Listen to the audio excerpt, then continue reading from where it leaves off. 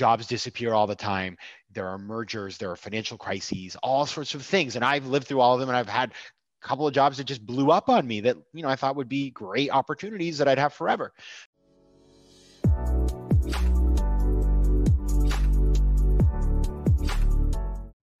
Thrive friends, this is your host, Dr. Solomon.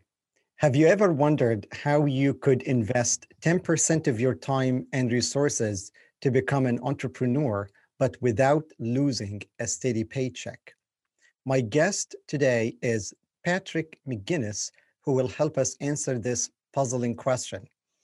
Patrick is a professional colleague, and as many of you know, he is the inventor of the term FOMO.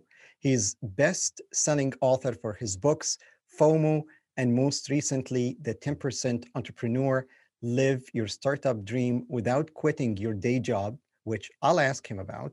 He is a TED speaker, host of a hit podcast, FOMO Sapiens, one of my favorite, and he has been featured in New York Times, Financial Times, The Guardian, you name it.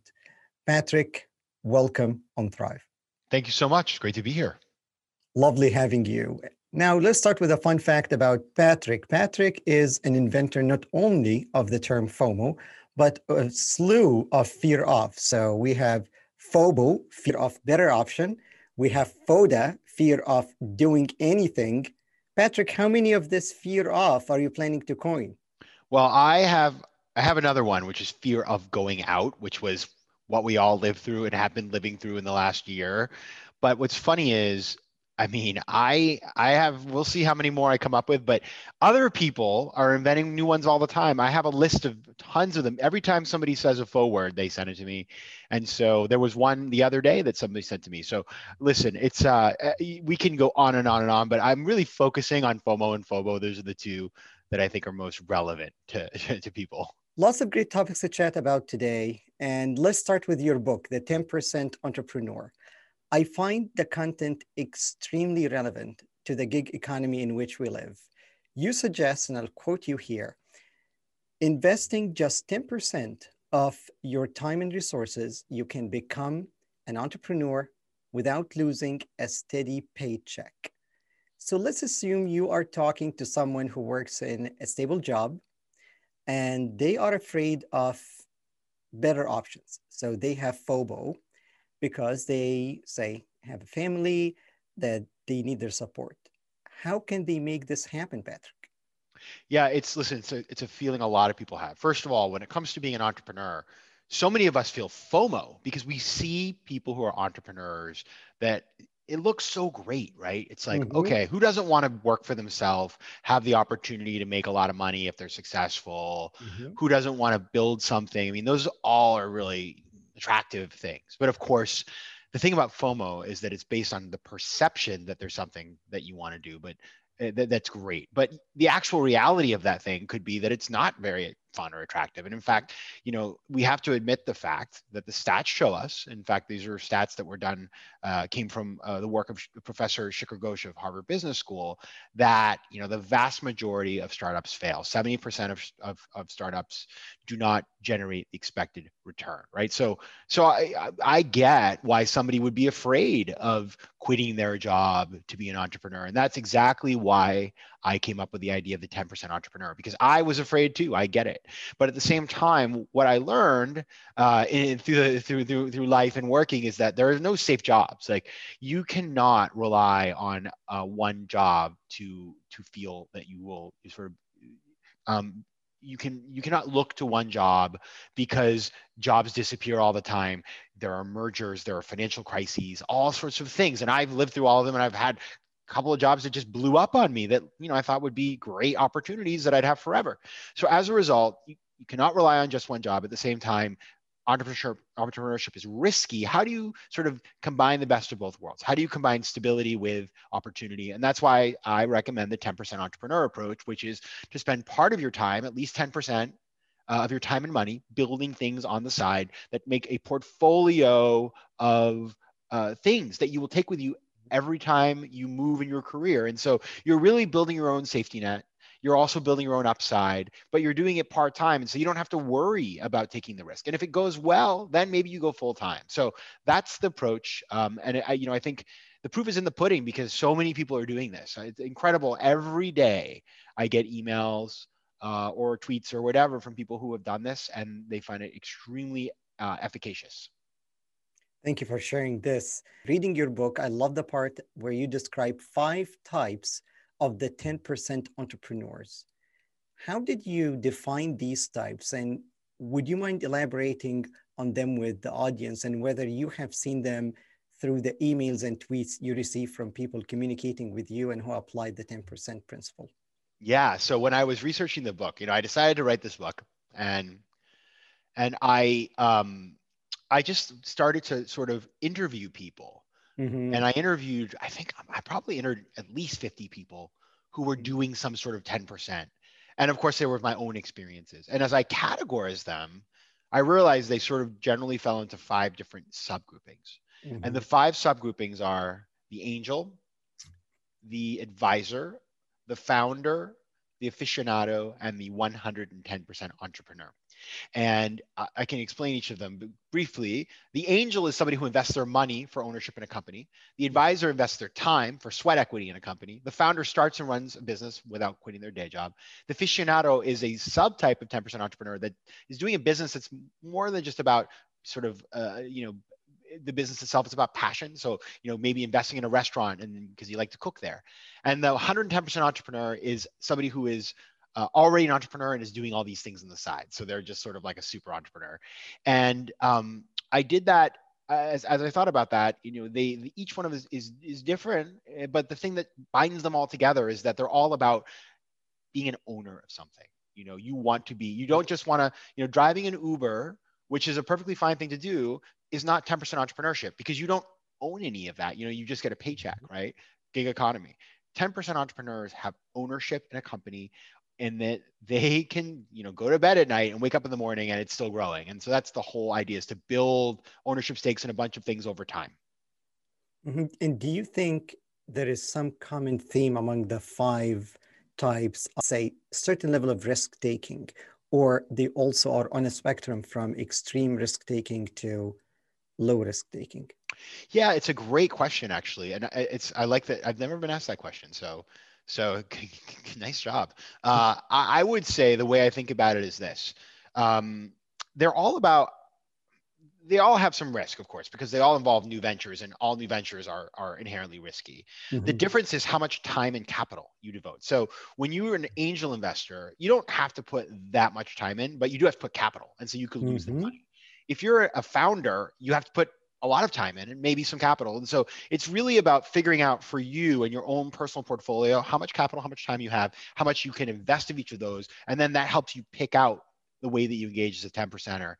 And of course, you don't necessarily just do one. I've done all 5 at this point, and they're all a little different, but it's great. You can sort of build. I think you got, obviously you start with one, but as you learn, because like anything else, you learn so much doing this, you open new doors to different types of engagement in the future. This is so interesting. So we are not one type. We can be all 5 types over our life journey. Most definitely. I started out as an angel. Like I was we didn't know each other back then, but I was the least entrepreneurial person I knew. Mm-hmm. Really, not that I'm listen, I'm a creative, I'm hardworking, I'm competitive, but like I just was not going to be an entrepreneur. I saw my friends who did it and I thought like that isn't just not for me. Because I know how hard it is. And like I like to sleep at night. And what happens over time is that as you learn and you see things, you just start pushing yourself in new directions and finding ways to do things. And so I personally have lived that experience. This brings me to a point about the 10%. We're all familiar with the Pareto's principle of 20-80 rule. 20% of work leads to 80% of that outcome. I'm curious, where do you see the 10% investment of time and resources in reference to the 20-80 rule? It's funny because I actually talked about this at dinner last night. Were you listening to my dinner conversation? Maybe. Yeah, you don't know. You were at the Odeon in Tribeca at the next table. Everybody's outside, so you could have heard us. And we were talking about this exact concept. It's funny. So it's just something I talked about and is fresh in my memory. And the way I do think that, yes, when you are a 10 percenter, inherent in this concept is the idea that, you're not doing it full time, right? You cannot, and therefore you need to bring a lot of resources in and outsource a lot and like be thoughtful about the way that you build something so that it's sustainable for you. And so therefore you have to sort of make compromises, and you cannot do it all. And I think, now having as a full-time entrepreneur, as somebody who lives that life, like I recognize how important that is, because when you're an entrepreneur, you could work all the time. Like you could work, you could work 24 hours a day and still have things to do. It's like horrifying, which is something you don't experience in a normal job. And so I think learning how to think in terms of the 80-20 rule is fundamental to survival. And you have to learn it. Like it's forced upon you when you do this. You think that the 20-80 rule is not hard and fast rule? Like it doesn't have to be 20 and 80, it could be 10, 90, could be 15, 85. Yes. Yeah. I think the most important thing is just to know that there are certain things you would do that are highly impactful that will really move the needle, and that to get 100% of the way there will be so much more work, and sometimes you have to compromise yourself. Totally agree with you. Yeah. And before we move on, I'd like to ask people watching this interview to open a new tab and look up patrickmcginnis.com and click on resources, where you will find great videos, podcasts, and blogs that are relevant to any entrepreneur. You can also find the link to his terrific podcast, FOMO Sapiens, and the links are posted in the YouTube description below. So please check them out. We're talking of FOMO Sapiens. You first coined this term, to be more specific, you first coined the FOMO term in an op-ed in the Harvest in 2004. And at the time you were studying at Harvard Business School. You started your podcast, FOMO Sapiens, in 2018, but it took you 16 years to put the concept in a book. I'm curious why it took so long to write a book about the concept. I mean, yeah, you're right, by the way. And oh boy, how much time do we have here? I'm going to lay down on the couch like I'm at a therapist's office. But essentially, this is the story. I came out of business school. I had no plans of writing any books. I never thought I'd do any of the things that I do today. I was going to work in private equity on Wall Street, and I did that, and it was going pretty well. And then in 2008, I was working at a division of AIG, and AIG blew up, and my whole career blew up like in a spectacular fashion. It was horrible. And after I recovered from the shock, which took me like 3 years, I can imagine. I ended up sort of doing these 10%, because I was so traumatized by having my career blow up. And that was I wanted to diversify. So started doing all my 10%, and like, the FOMO thing, FOMO wasn't like, I used the term and I had written the article and everything, but I didn't realize that it had a life of its own. In fact, I started working on the 10% book. I got an agent and, was working on my book project and for the 10% concept. And right in the middle of trying to sell that book, we had been rejected by 33 publishers. Okay. People were like, yeah, that's what publishing is. And so the problem I was having was people were like, well, this is a really cool concept, but we don't know who the heck this guy is. Like, I think I had like 900 Twitter followers. I just didn't have a profile. And right in the middle of this, I got an email from a journalist named Ben Schreckinger, who's now at Politico. And he was a freelancer at the time, right out of college. And he said, I'm writing an article about the history of FOMO. I've traced it to you. And I said, yes, that's correct. But why would you want to write about FOMO? Like, I don't understand why. And he said, don't you know it's in the dictionary? And I did not know that it was in the dictionary. It had been included the year before. And so I was totally in shock. And then, I did a bunch of research and I realized it had become this thing. And so that was when I actually, because of that, I sold my first book. The book came out, and then I was really happy with the 10% Entrepreneur. But after about a year or two, you sort of want to talk about something new. And everywhere I went all over the world, whether it was, Latin America or the Middle East or Asia or Europe, whenever I would give a talk, people always want to take a selfie with me because I invented FOMO. And so one night I was in Beirut and somebody asked for a selfie. And I was like, this is a sign from above that I need to write a book about FOMO. Because if I'm in Beirut and people want to take pictures with me, this is the thing. And so that's why I started working on a book about FOMO. And then I was offered a chance to do a podcast. So I thought I'll do about FOMO. That would be kind of interesting if I can figure out the right concept. And as I was working on coming up with a name, FOMO Sapiens, just seemed like the perfect name for the show. Didn't know that you didn't know it's in the dictionary. It's a mind blower. I know people don't believe me. They're always like, I mean, I get it. It sounds crazy, but I really didn't know. And then I felt kind of stressed out that I had, it's like, wow, I missed this opportunity. I did a TV interview with this guy on Cheddar, John. I can't remember his last name, but he kind of like made fun of me on air and was like, you've like really blown your opportunity to make a lot of money off of this. And I was just like, well, that's not helpful. But it inspired me. I was kind of mad at him for that, but it inspired me to do something about it. So thank you, John, for being so mean to me that day, because in the end, it worked out. Worked out. So to put the FOMO in context, it was coined around the time Facebook was launched. And I use Facebook as a landmark here because there were social media before, but Facebook may be the biggest social media to happen since 2005. And since that time, the sapiens fear of missing out changed as our interaction moved from mostly the in-person in the early 2000s to mostly now virtual meetings and social media platforms. So let's fast forward to the 2020 decade. In your opinion, how our fear of missing out and fear of better options changed because of the almost exclusive virtual interaction and Zoom meetings that we have now? Yeah, it's an amazing change in our lives. And it's funny you mentioned Facebook, because one of the things that that you may not know is that when I was inventing FOMO, Mark Zuckerberg was living a mile from me at Harvard College, coming up with Facebook. And over the summer, one of my good friends rented her apartment to some undergrads who then like left it really messy. And the name of the guy who rented it was Mark Zuckerberg. You missed this opportunity, Patrick. Isn't that crazy? I remember she was like, "Oh, this undergrad was such a slob, and I'm so mad." And it turned out it was Mark. So, hey, Mark, you should probably apologize. Now, in terms of Facebook, the thing is this: when we went into lockdown in March, I remember thinking like, okay, I'm gonna do all this stuff.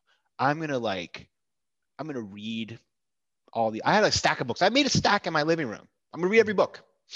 And then I was gonna watch every show because I never had time to watch TV. I'm like, I'm gonna watch Succession finally, And so I did for 3 whole weeks. I read and I watched TV and I baked and did all the stuff. And then the problem was I had my phone with me and my computer. And so I spent more time online than ever before.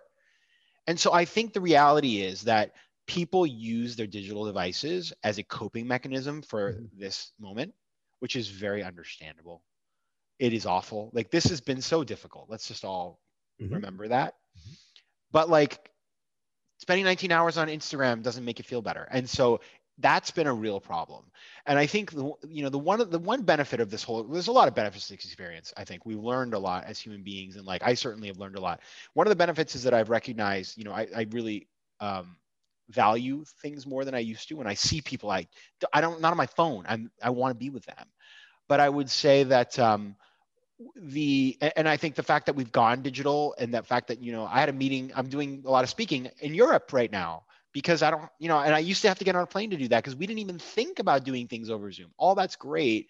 But the toll of this digitization and extreme connectivity, and it's very damaging, and especially to kids. So I think that is really tough. And I think about children who've never lived without social media, and it's so pervasive, and they're bullied over it, and like the damage that the things are causing is incredible. So we have a lot of problems to solve. So you think the definition will evolve of what we're missing out and what the better options will be? Well, the thing is that FOMO has been around since the dawn of time. It has always been part of what it is to be a human, but it is social media and connectivity that makes FOMO worse.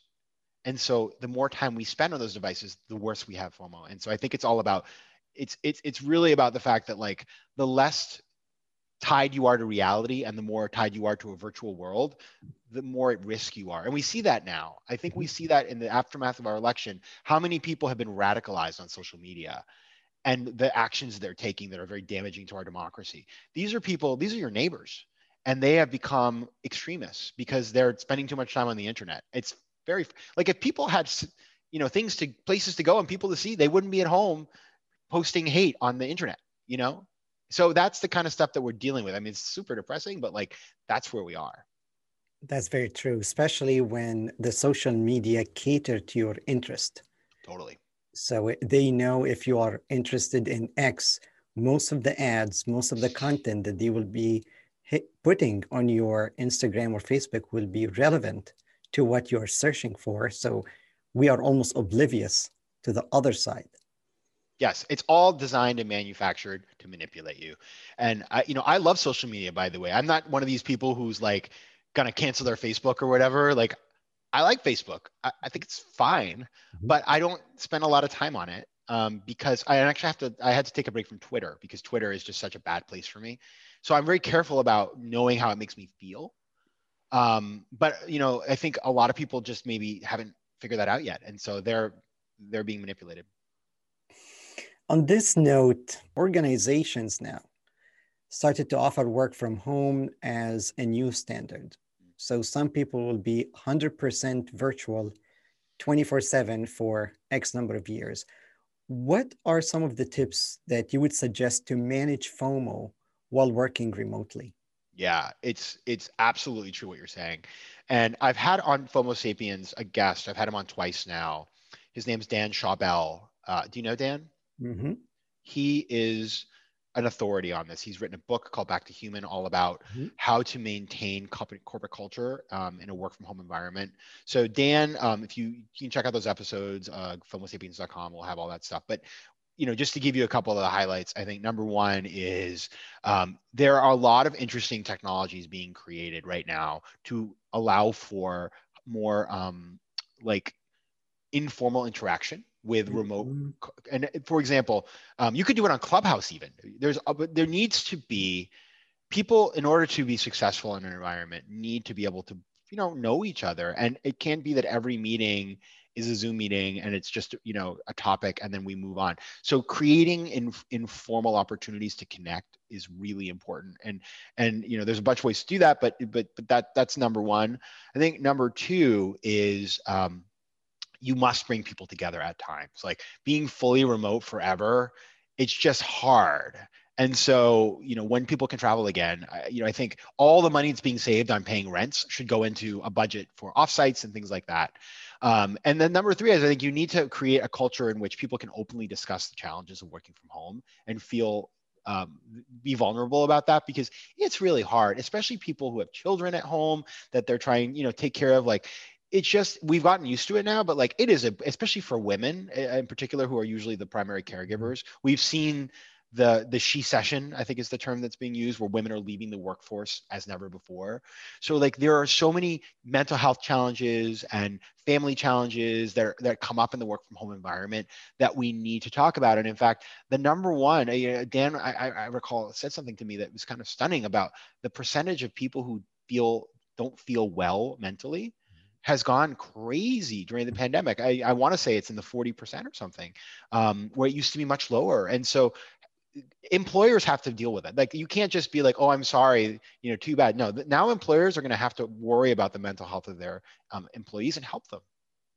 That's very true. And there are reports from the CDC about the increase in reporting mental health problems and also increase in addiction over the past year, which is not surprising given how everything was shut down and there is less interaction, there is less human support. Patrick, this is a question I ask every guest on Thrive. We all had setbacks where we managed to pick ourselves up and thrive. Would you mind sharing one of yours, say a time of fear of better option or fear of missing out or something else, and how did you overcome it? Well, when I mentioned a bit before that my career blew up in 2008, and it wasn't just my career. I also had like a health crisis caused by excess stress. I ended up at the doctor, and they couldn't figure out what was wrong with me. I couldn't really leave my house for a week. I had blurry vision for 3 months. I was a mess. It was awful. I thought I was dying. And so it forced me to make a lot of changes, and frankly, it was very liberating. I think when you think you're going to lose everything, Mhm. you sort of feel emboldened to make really good changes in your life. And so I made a bunch of changes. I actually got in much better shape. I took care of myself better, and then I felt free to take more risk and to do the things that I do today. And so I would say that what is the takeaway from that, of course, is that you will have like there's a great book. I had a author called Bruce Feiler on Homo sapiens. He wrote a book called Life is in the Transitions, and it's all about how we manage transitions in life. It's a fantastic read. It's stunning. Basic point that he makes is that all of us will have major things happen to us. Somebody will die. There'll be an illness. We'll lose our job. Like these things happen. You just cannot avoid them. Yes. Sometimes all at the same time. And it's all about how you respond. And that people who learn how to respond, instead of having post-traumatic stress, can actually have post-traumatic growth Mhm. and be more happy and fulfilled. And this is stuff that if you've ever read Positive Psychology, Mhm. The Happiness Project by Sean Achor, or any of that kind of work. It's in those books. I had never read that stuff because frankly I thought it was kind of ridiculous. I was sort of like, it's all frou-frou. When I read that book, there's a book called Flourish as well, that I truly love. That is all about these. You start to realize like, there's incredible progress that can come out of adversity, and so it's all about flipping that experience on its head and looking for an opportunity to grow. That's how you move forward. The thing is for me is I don't come from a wealthy family. Mhm. I grew up very normal, and so it's not like my parents are going to bail me out. Like a Mhm. lot of people I know, when they failed their parents, they're still like, well, my parents are worth $50 million, so like it stinks, but like I'm still going to have a house in the Hamptons. Like that was not the case for me. And so number one, I just felt very exposed. But number two, I also think I was valuing the wrong things. And so I also learned that like some of the things that I thought were so important really weren't. And so that was helpful too. And at the time when you were struggling with this health issue, how did this transition happen? Not to come back to strive, but you Yeah, thrived. it's not something that happens overnight, of course. Ah, I think it took me, I got really sick in October. I was on a business trip in Charleston, West Virginia, believe it or not. And I mhm. woke up in the middle of the night. I had night sweats. I thought I was dying. And then I went to the doctor. And then I kind of like had blurry vision until February, believe it or not. It was Oh, crazy. And I went, I was very open with my friends what was going on. So like my best friend and I actually went to England on a trip over the holidays in December.